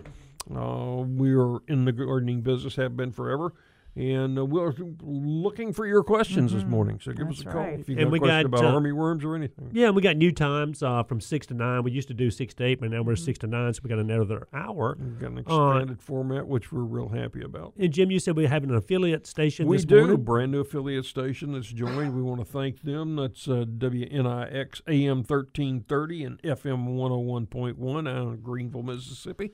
They are the talk of the Delta. We appreciate them joining the Mid-South Gardening. Is Mississippi questions going to be different than No, Tennessee? and there's not, and of that's course the thing. not, but that's what we want you to know. Everywhere the problems are the same, the cures are pretty much the same. So it's not like you're don't let Mid-South gardening scare you off, because it's problems are the same everywhere. Yeah. You know, you can get a flu in any state. Yeah. But sometimes you can analyze it, why you got it in that particular area, and it's just like plants. You can get aphids in any state, and it's pretty much the same answer. Yep. But we all three are familiar with different zones, and we have worked with other people from different zones and all, so we can discern what's going on in the different zones. Yeah, you may be planting tropicals in your yard, but we use them in containers here. So, but we grow them the same. Exactly. I guess it doesn't. From the Mid-South, from Memphis area, a lot of things don't change until you start getting almost to, south of Jackson, Mississippi, even towards Hattiesburg. To be honest with you. Now, can you grow maybe some, centipede and St. Augustine easier in Jackson, Mississippi than you can Memphis? Maybe, but it's still going to be there again about the same. Well, when I go to Louisiana and hang out with my aunt and uncle, and they have a lot of property, and we go, that's what you do, walk through the yard and look at everything, and everything's the same but different. Because it's pretty. That's Veda. You're going to learn to love her. But different. Same but different. Okay, same plants, but different environment in a way. So some of the things that she has issues with, we don't really have it that much. Her columbine looks fantastic at her place, but in Memphis, and for me, I've never got it to look quite as fantastic in the yard as she can. But, that's just different zones, but they all grow. If you looked at the Facebook group this week, I posted pictures of a little dwarf columbine that I'm growing now. It's got yellow flowers, and the hummingbirds really like it because it stands straight up. Flower points up. So it's, instead of down. Okay, so it's a cute little thing, only about 7 or 8 inches tall. Does a hummingbird get to it when it's in a container, or does he actually get that low? No, it gets that low. Of course, they're in raised beds, so they're helps a little bit. But they zip around there and right at ground level. Well, I never thought about the fact that a hummingbird would get that low to get nectar, but that will explain how my cat got a hummingbird, because I know she wasn't flying through the trees. Right. My cat, she might have been sitting in there, but so they're flying low. Wheeler honeysuckle, yes. That one. Yeah, it has blooms all the way to the ground, and you'll see the hummers down there feeding on them. That's scary. Well, good predator. And of course, you can see. Everybody's probably seen the videos of the giant praying mantis. Sitting there on the hummingbird feeder, waiting for the hummingbird. And sure enough, you watch this video. Here comes Mr. Hummingbird, and this thing jumps on this bird. We're talking about a praying mantis. I'm like, that's amazing. What in the heck is going on? I don't know if I could watch that. That's it doesn't happen that often. Yeah, no, but I'm just saying. But I mean, we all love to have praying mantis around the house because they are a natural predator for other insects. But clearly they're fearless, they'll jump on anything. Well, yesterday one of the ladies was bringing in the daylilies inside the building and taking off the old foliage and all. And this daylily was about a foot tall and had real thick daylily leaves, not a little thin daylily leaves. And all of a sudden she was like, not yelling, not screaming, but just like, oh, my word. And she backs off. I almost pruned a praying mantis in half. It was huge. Yeah. And sitting up there on the daylily, and so beautiful. So I took the daylily outside cautiously because I didn't want him to jump off in the building. Or on her. Yes. I mean, I have to say, when they're kind of that big, they're kind of creepy. So I set it back down over there, and then I started taking pictures. And I promise, he turned his head and looked at me this way. He's like, I'm going to get you He turned his head. No, he was modeling. He's thinking lunch. Yeah, that's probably what it is. Blinking his eyes at me. And I keep trying to take a picture. She found that big old slug, took it in, and let it crawl across her desk and stuff. And I know. Yeah, I had the leopard slug day and the big praying mantis day. She says to me, no, so what am I supposed to do with it? I said, well, you're talking to the wrong guy because it's been dead. Yeah. Yeah, he said I'd here. kill it. And then I was like, Jim, you were just playing because they don't. They're garden friends actually. But if I didn't know Jim, I'd. Yeah, but I still don't want them in my yard. Oh, they're so. But, because you do accidentally touch them. I put down iron phosphate about twice a year, and I have virtually no damage from. And that's a great product because back in the old days, and I know we got 30 seconds. It was snug. You got my problem. Slug and snail baits were extremely toxic to dogs and cats. Where iron phosphide, the products that we use now, completely safe. Yeah, absolutely. All right, good thing is we have got another hour to go, so stay tuned and we'll be right back.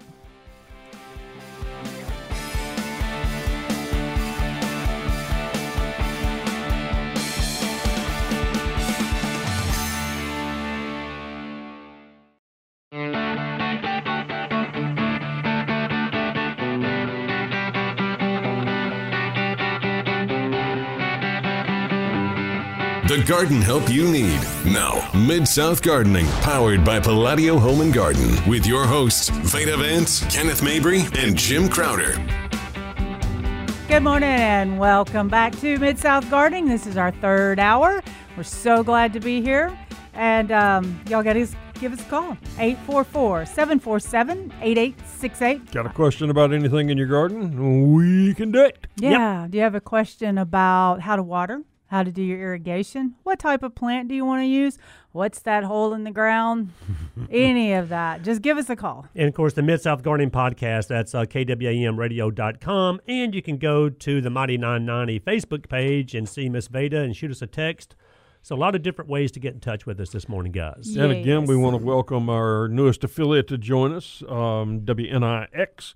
AM 1330 and FM 101.1, the Talk of the Delta from Greenville, Mississippi. That's all awesome. Right. Who's our Greenville, Mississippi caller today? You've got to have some Mississippi questions. Oh, heck yeah. All right, so I want to go with my favorite plant of the week because there's no favorite plant for a gardener, hardly. I can't ever pick one.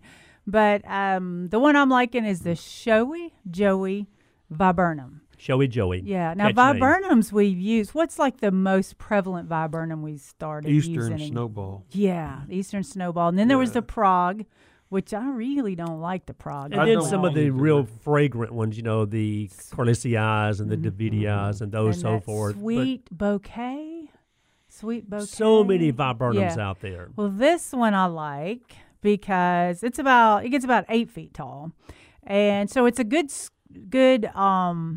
space taker upper, I guess you could call. Sun-loving, I'm assuming, Veda. Yeah, sun-loving, part deciduous. shade. It does lose its leaves.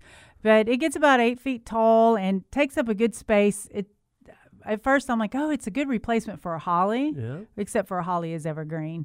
But this one also will have red berries in the fall. Beautiful. They call it snowy because it just looks like snow's covering it in the springtime.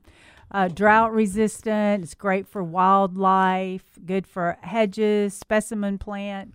And it's after established, definitely drought tolerant because we've had it in the garden center and in containers. And it's on the outer area of the irrigation, so it doesn't get as much as like the stuff in the center. And it doesn't care. It's doing great. I think viburnums are underplanted shrubs, to be honest with you. Because, first, there are so many different varieties out there, and some of them are extremely fragrant. And they're not all deciduous. There are some evergreen varieties out there.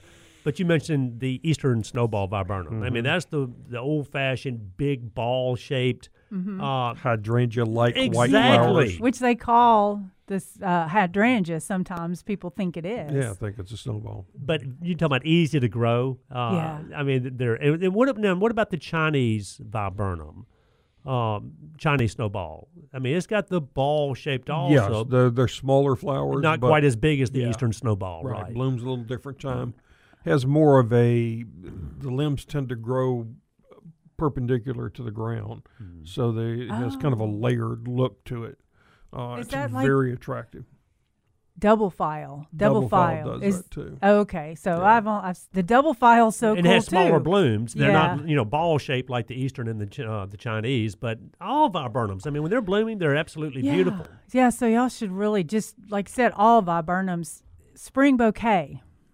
I think that's the name of it. Spring bouquet. I like the leaves on it. It's different looking. Yeah, when you're in your nursery and you see a viburnum, look it up on the internet on your phone because viburnums don't look just fantastic in a container. Yeah. Right. They're young. They have sparse foliage. When they're in bloom, you can sell the bejesus out of them and set them on the front porch of the nursery, and they go right out the door. Yeah. But they're not like a holly full of green growth and so forth. So you need to look at one, a mature specimen, to get an idea what it's going to grow like. And they're just super plants, just terribly underplanted. One thing, of course, we in our area, we have this evergreen mentality. We do. If it dies in the wintertime, I don't want it. And it's not dying; it's just dropping its leaves. You do imitations too.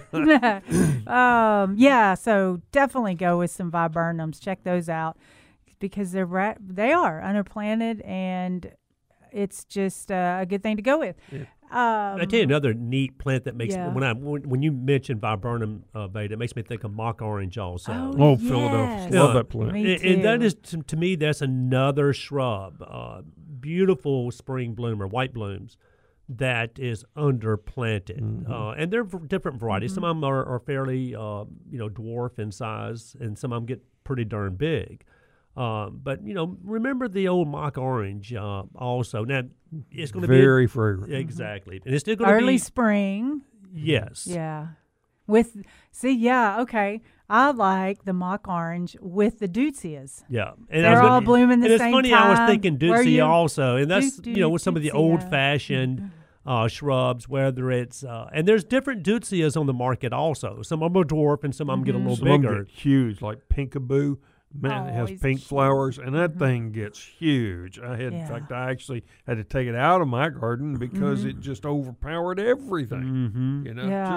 And it's still root sprouting. Right. We had one that we were taking care of at someone's house, and first thing we did was prune it up into tree form.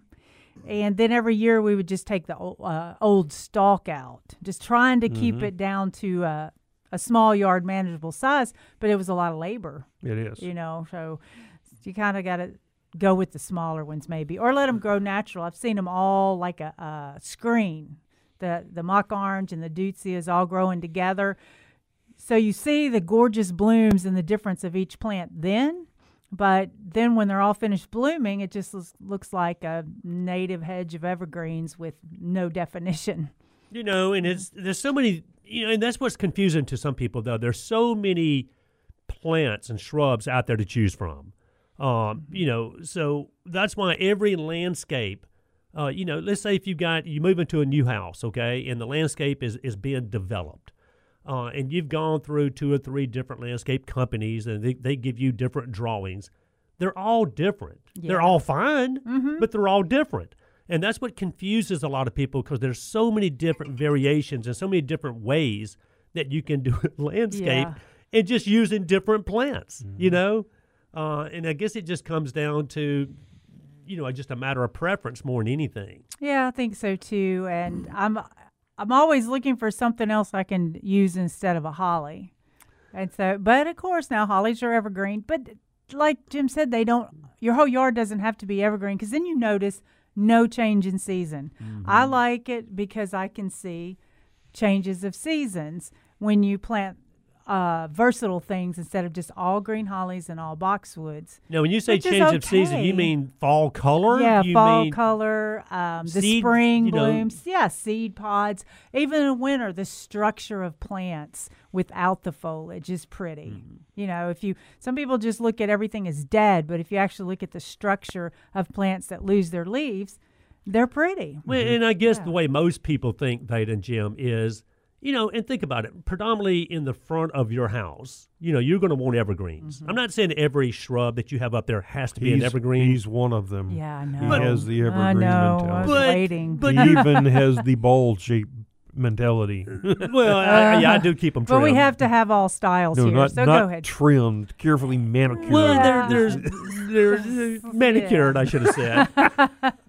Okay, manicured you, your landscape. You really don't want a house, and I say this, typically I wouldn't, that is just, let's say nothing but hydrangeas in front of the house, where in the winter, they're going to drop every leaf they have, and you have nothing but sticks coming up. I resent that. I did that. I really did when we moved into our house, and it was awful. It had old rotted railroad ties, and it alternated wintergreen boxwood with golden euonymus. Most atrocious thing I've ever seen. Yeah, you moved into that. I You know. did not plant that. I know. No. It had to come out quick. So Before the interior took all was that done. in, and I love hydrangeas, so I put a lot of hydrangeas in the front. But it's a little naked looking during the wintertime, Yeah, that's funny. So we came back with Sasanqua camellias in there to fix that. Fantastic look. Well, and you can do the because I like the Annabelles in the background and then the boxwoods in the front. Yeah, because that still gives a kind of formal, clean look. And then in the winter, when the Annabelles are not noticeable, you still have your boxwood there. So, that's kind of how you can play both, because I'm sure those hydrangeas were gorgeous all down the front in season. You mentioned structure. I have a Sir Harry Lauder's walking stick in a container. I love that thing. To me, it's very unattractive, except in the winter. Yeah. When it drops its leaves. Yeah. That's when I like it. Yeah. Right, because it's got all the gorgeous twisted, Yeah. Because it's called a Harry Lauder walking stick, because in the Vaudeville days, Harry Lauder actually used one of the limbs from that tree, which is what's the organic name, the botanical name, Phila or something. No, it's I mess him up every time. Right. But anyway, you'll come up with Corylus contorta. Yeah. So he got a branch from the cortote. I can't Sir Harry do Lauder's it. walking stick. Yeah, and then he started using it in vaudeville acts and all. So now when you see that tree, that's how it's called Harry Lauder's walking stick. That's the reason. That's the story behind it. That's wow. the story behind it. So you just wouldn't believe the stories behind all our plants, actually. There's really good stories, like how did they get here? But I'm saying if they could come up with an evergreen hydrangea, guys, you talking about heaven. There actually is one, Dacroa, which is related to hydrangea. It has beautiful little blue flowers on it. Yeah. It is the most attractive plant for honeybees that I have ever seen. What's the name again? Dacroa, Okay. Dichroa. And you're saying it's related to it's the related hydrangeas. to hydrangea. It's evergreen, has small. The leaves look very much like a Annabelle, and the fragrance is just astounding. What's our availability to get it? I used to find it, and I think from Greenleaf Nursery, maybe Cool. they were the ones that grew it. But it's really unique, and really, when we had them in the greenhouse, you could walk into any of the greenhouses and hear the bees because there were that many of them. See, that reminds me of plants. abelias. That bloom in the summertime. How the bees just gravitate to them. And that's a whole nother topic. Yeah, and that if you're on our Facebook group, which I ask you to join, Mid-South Gardening, there is a hydrangea file, and that plant is listed on there as the evergreen hydrangea. All right, y'all, we got to get some of those. We got to find some. So if you're local, you can give us a call here at 1-901-260-5926, or you can do nationwide 844-747-8868.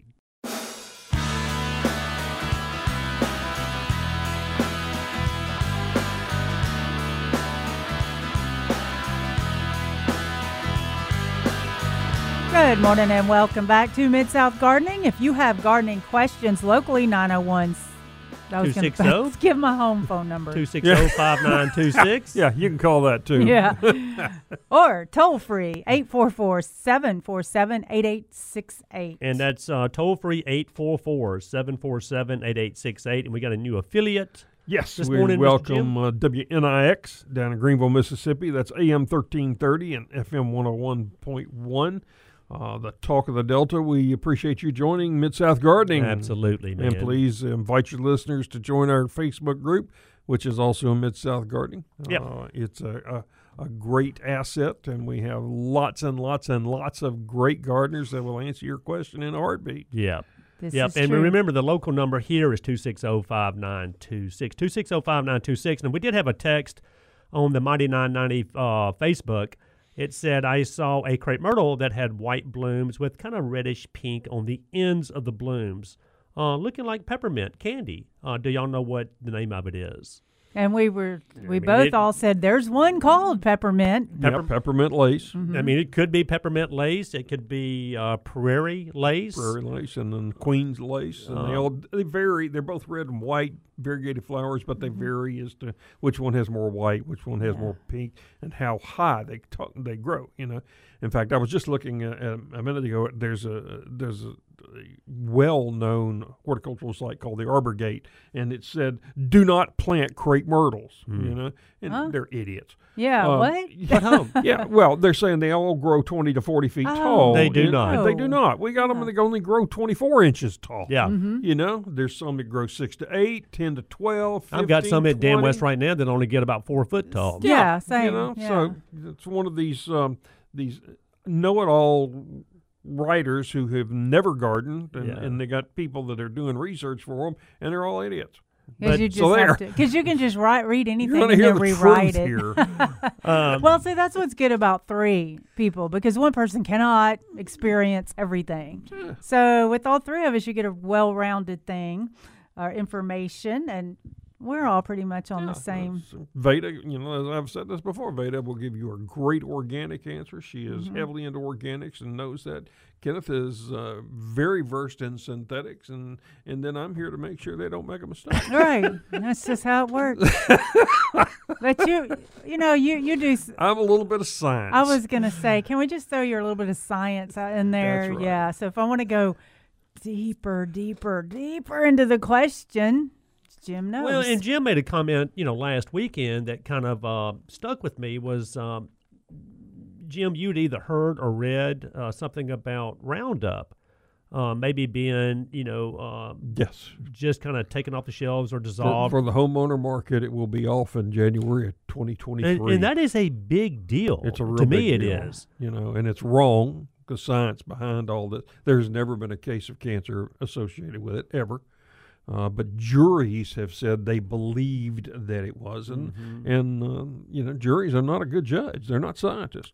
Well, the problem to me with that is without Roundup. I mean, there are some really good weed killers out there, non-selective weed killers, whether it's organic or synthetic. You know, Burnout being organic, Decimate being a synthetic. But they're not systemic like the Roundups are. And that, to me, that's the big deal, because if you go out there with Roundup and you selectively spray what you want to kill, especially when it talks about weeds and grasses, you're going to kill typically root and all. That's right. And you can use it in your flower beds and even in a vegetable garden. Because it only kills what it comes in contact with, and it doesn't move through the soil. In fact, it's really almost deactivated once it hits the soil. Pretty quick. But I didn't know, Jim, if that was written in stone, or is that something that could change? According to Bayer, it is going to happen. They have a new set of ingredients that they still haven't disclosed. Okay. But yeah, they're taking it off the homeowner market, and the reason is the bulk of the 30,000 or so cases where people are saying they got cancer, non-Hodgkin's lymphoma from Roundup. It's mostly homeowners. Okay, it's not professional applicators. So you know, the thing is, non-Hodgkin's lymphoma is like the 3rd most common cancer. Each year, about 80,000 people get it, and 20,000 die from it. Yeah. So it's, you know, but these people have got it, and they want to use Roundup, so they want to blame Roundup and hopefully get a little money. But it's mostly the lawyers that are going to get money. Yeah. Well, it's kind of like the amount that's used and how it's used and where it's used. I mean, I read a story about a guy that had a 4-wheeler, and he was pulling a tank of Roundup on the back and had a boom, and he turned his 4-wheeler over and it knocked him out, and the Roundup had been leaking, and so he was laying in the Roundup. I'd bathe in it. Wouldn't bother me. Yeah, well, he didn't make it. But anyway, we'll go. It could be because he fell off the ATV. That could be. We'll be right back.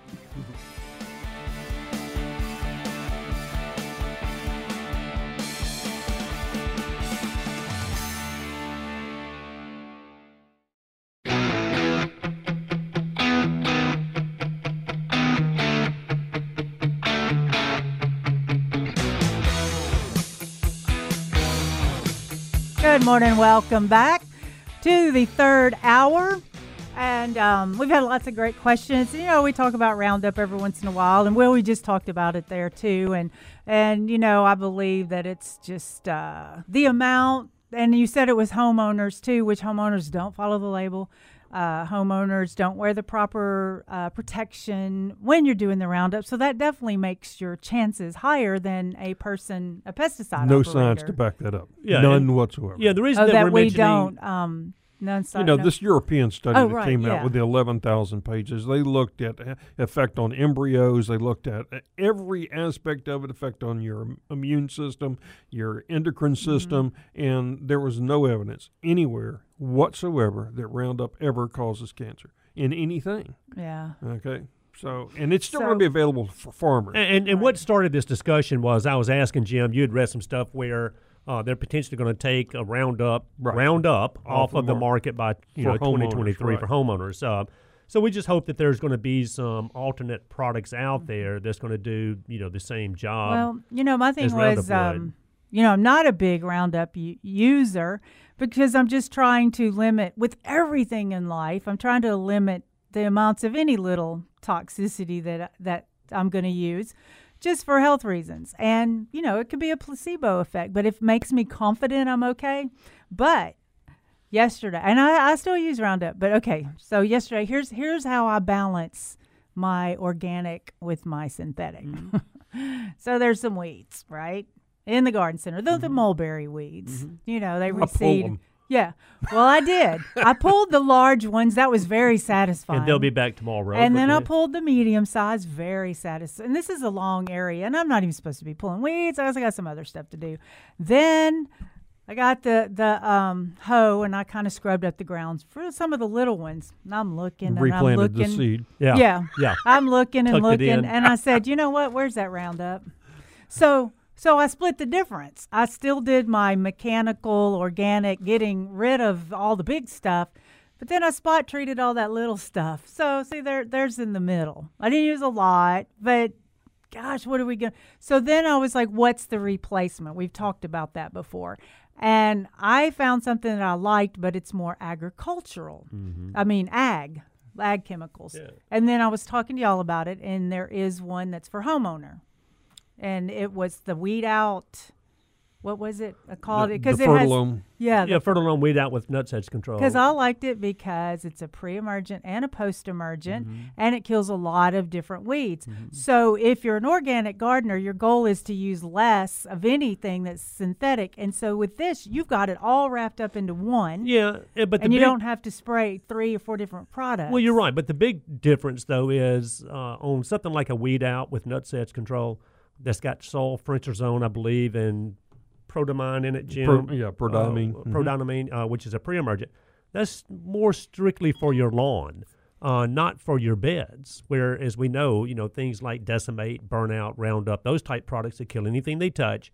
You're selectively spraying those not only in the lawn, but you can use those in beds and in other places where the weed out with nutsedge control is strictly for a lawn. So that's the big difference. Is very health conscious, and tries to, as she said, remove most of the things that could cause toxicity. Or any admirable thing, But it's like that saying I saw not long ago that said, if you replace your coffee with green tea, you reduce by 87% the joy you had in life. Yeah.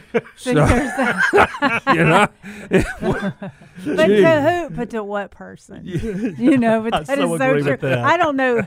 There's probably 1% of people that don't like coffee. Because it's so, but yeah, within reason. I mean, you can make your choices. And we did get a text from Mr. Mark. It says, "Well, burning an area kills seeds on the ground."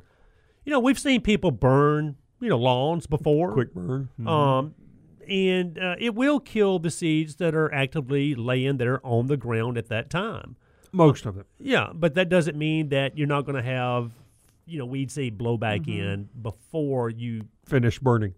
Yeah, for real. For the next spring when the grass comes back out. But you know, that used to be a common practice, burning your Bermuda. Yeah.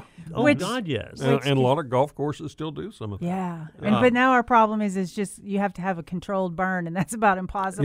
Yeah. So the bottom a line is, homeowner. yes, it would kill some seed, but it's not going to be the answer as far as keeping weed seed come up the next season, correct? That's right. You know, your best answer, is, particularly in lawns, is just get on a good pre-emerge program. Yeah. And you'll have very little things come up. Mostly it's where you edge. Okay, that's Yeah. where you're going to you'll break the barrier. Yeah. You know, we talked about so many times the product, the Thiopower, which is Dimension. Yeah, weeding, high yield weeding grass stopper. Great that product. contains Dimension. Yeah. For under $20 or so, you can do 3,500 square feet. And you can put it in your flower beds. You can put it on your lawn, Right. and it just saves you so much. And when would you start putting that down in the fall, Jim? Well, I'd do one in September. Mid-September? Yeah, I'd do another one in December. yeah. Do one in February, and then again in May. And if you'll get on that program and just stay on it, after you've been on it a year, you're not going to have anything. Yeah. And then you can keep doing it or reduce it a little bit or play it by ear, as they say. Yeah. So on the because like a lot of stuff we do in our lawn now is going to help us next spring. A lot of just about anything that you can do in the fall gets you ahead of the game for the springtime. Because the springtime comes and we're all excited and all we want to do is put in plants and forget about all the other things. So if we take care of all that stuff in the fall or the winter, then you can have a more free spring, like a weed-free spring within reason because you put out pre-emergent. Yeah, and I'm a firm believer in pre-emergence, no doubt about it. But just keep in mind when you do put a pre-emergent down, you can't come back and put seed down, behind that. And a lot of people make the mistake, and I'm telling you, it happens every year. People will put a pre-emergent down starting around late September, depending on the weather, and they'll put it on their entire lawn. But then they want to go back and put fescue seed down, in the real shady areas up under the trees. And they wonder why no seed has germinated. Yeah. Nothing comes up. Well, the pre-emergent's down. And homeowners really forget that. So And this is for people who want turf and just turf. Yeah. There's nothing wrong if you want clover and dandelions and things like that. You know. And when you mow them, they all look good. Oh, I'm liking you so much now, Jim. I allow a little clover to come up, for bees. Yeah. It's not your whole lawn, but no, it's a not nice the little whole lawn. clover patch. Right. Yeah. So, that's okay. It's, well, it depends on who you ask. as long, Yeah. well, And that's yeah. the great thing about gardening. Yeah, but, yeah. You probably wouldn't like it in your yard, and you may get mad if I got it in my yard. Yeah. I wouldn't and I get- would But probably here's like. where it goes. I don't care. And I wouldn't get mad if you got it and in I your would yard. just love it. Yeah. So this is 3 different approaches. But the pre-emergents definitely help as far as weed control, guys, in your lawn. And especially, years ago, we used to spray MSMA to kill crabgrass. Everybody, Anzards, Rexar, is just the those were best the good product days. out there. Yeah, the good old days. But it has a lot of arsenic. It had a lot of arsenic in it. So the homeowners couldn't use it. The EPA said, no, your homeowners can't use it anymore. Okay, it was an organic arsenic. It's not going to hurt you. Go But right through for your whatever body. reason, Jim, they took it off the market. Another bad science. And there are products out there now that will kill actively growing crabgrass. Quincloric is one. Sulfentrazone is another one. But none of them are to me are just really as good as what the old MSMA used to be. So now, for the last 10 years, the best curative for crabgrass is a preventative, which is a pre-emergent that you put down. But keep in mind, the pre-emergent that you put down in the fall is more for the fall and winter weed seeds that come up. The same pre-emergent you put down early spring is for these spring and summer weeds that come up. And a lot of people get that confused. And the most important thing is, when you put it down in the fall, those weeds you won't really see until next That's spring. right. Henbit, chickweed, Poana, annual bluegrass. Those things you've got to start early to prevent them. They'll germinate and sit there and be real little until we begin to get a little warm days and Yeah. then they'll just take off like Right. mad. Yeah. So my thing is I would rather put it out now, and then when next spring comes, that's not your first stress. Yeah. You know, because how many people are just like, well, here comes the weeds, and my first job in my yard is pulling the weeds, and I got to. So, and see, again, and I'll keep going the organic, not synthetic thing, because I want organic people to kind of understand, too, some of the thought process. If I'm putting down my pre-emergent now, which is a synthetic. When you say now, you mean in the fall. In the fall, which is a synthetic, but then I don't have to spray a lot of herbicides later. So you're actually saving time and water, which is important, and just less work with something that's easy to do. So that's another way to keep because that's one of the big things about organic is how do you keep the weeds out. I understand your soil's great, your lawn is great. With all the organic products, it makes everything thicker, so weeds have a harder time. But weeds are here for a reason, and so they're just not where we want them, and that's when we have to kind of go into that synthetic mode. Now, what are you doing, Veda, about, I know we got a minute before we go to a break, but what are you doing about container-grown plants right now as far as feeding? Now, are you using the organic, flower tone, plant tone? Yeah, we mixed worm castings and plant tone together. There you go. And I've been going and sprinkling it in containers, even in the growing containers, just to give them some more energy to deal with being in a container. But they're worm castings, which is great compost, and then adding that with some plant tone. And then, of course, the Fox Farm Big Bloom. Yep. Liquid.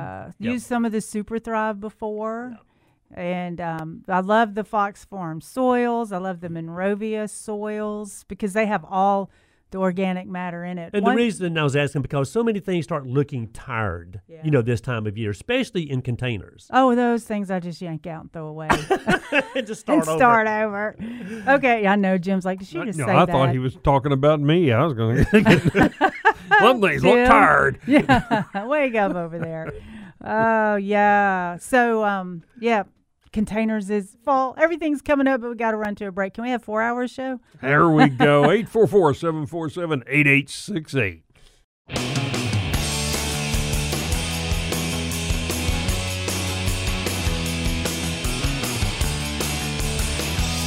Good morning and welcome back. We're almost over, but hey, we're never gone because you can listen to us on our podcast. You can also check us out on our Facebook page, Mid-South Gardening. Go to kwamradio.com. That's what Betty was talking about as far as the podcast. And, of course, Mid-South Gardening on the Mighty 990 Facebook page. And, of course, you can give us a call, 844-747-8868, and then a local call, which is 260-5926. Okay. I just got to say something technology-wise. I thought there was two different things, Mid-South Gardening Podcast and kwamradio.com. So you can hear the podcast when you go to kwamradio.com. That's so much easier because I'm going, hey, listen to our podcast. Oh, hey, stream us online at KWAM. They're all the same thing, y'all. So I'm helping you out if you're over 50. Technology's a little difficult for us over 50. You're going into dangerous territory. I know. I see. Yeah, she is. Did you see me slow down and look around like, can y'all get me out of this real quick? Because I know I'm going in a bad place.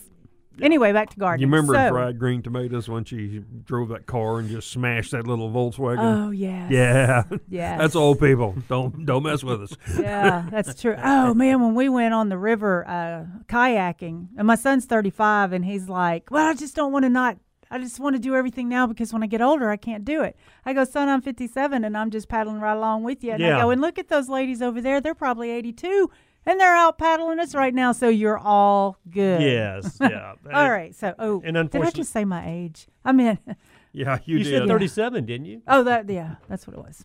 Okay, anywye, it's all good. That just means I have more knowledge because of my age, so there. Well, we started this show off this morning about 6 o'clock talking about, and we've only got like 6 or 7 minutes, but I want to talk about water again.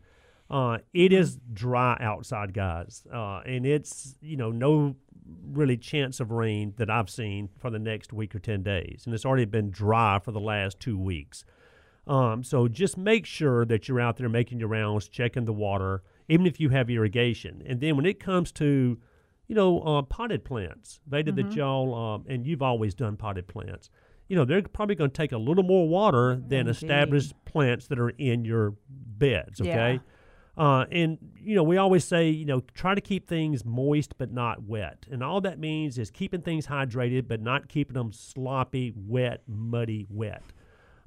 Because we see a lot of dead plants out there and shrubs out there that actually get too much water. And I know people's heads swim when I say that, but just don't forget about the water is all I'm saying. Well, it's amazing because at the garden center, everything's going to dry out. It's just hard to keep things watered. And in people's yards. But this is how particular watering is. Everything gets dry constantly. But how come these 15 plants rotted? They're not a low water plant. It's because I was gone for a week, and when they adjusted the irrigation, it wasn't set exactly the way I had it. So the water was overlapping in a section. So it was getting the double duty of watering, and then everything else was getting like the single watering. So where it was overlapping, plants got overwatered. Mm-hmm. So sometimes your irrigation can be overlapping in sections and causing it soggy there but dry on the outer edges. Yeah, and in my house, the irrigation is my garden hose. And, I've got a somewhat established plants out there, but I still go out there and I'll just soak those things. I mean, I let the water just soak. But I water deeply, but I water somewhat infrequently. I'm not out there doing that every day, of course. So just be careful, and hopefully you've got good drainage out there, or you created good drainage on the shrubs that you planted also. Well, Jim, you've had existing beds and then new beds, all that. How's your watering? What's new things? I'm pretty much watering some every single day in something.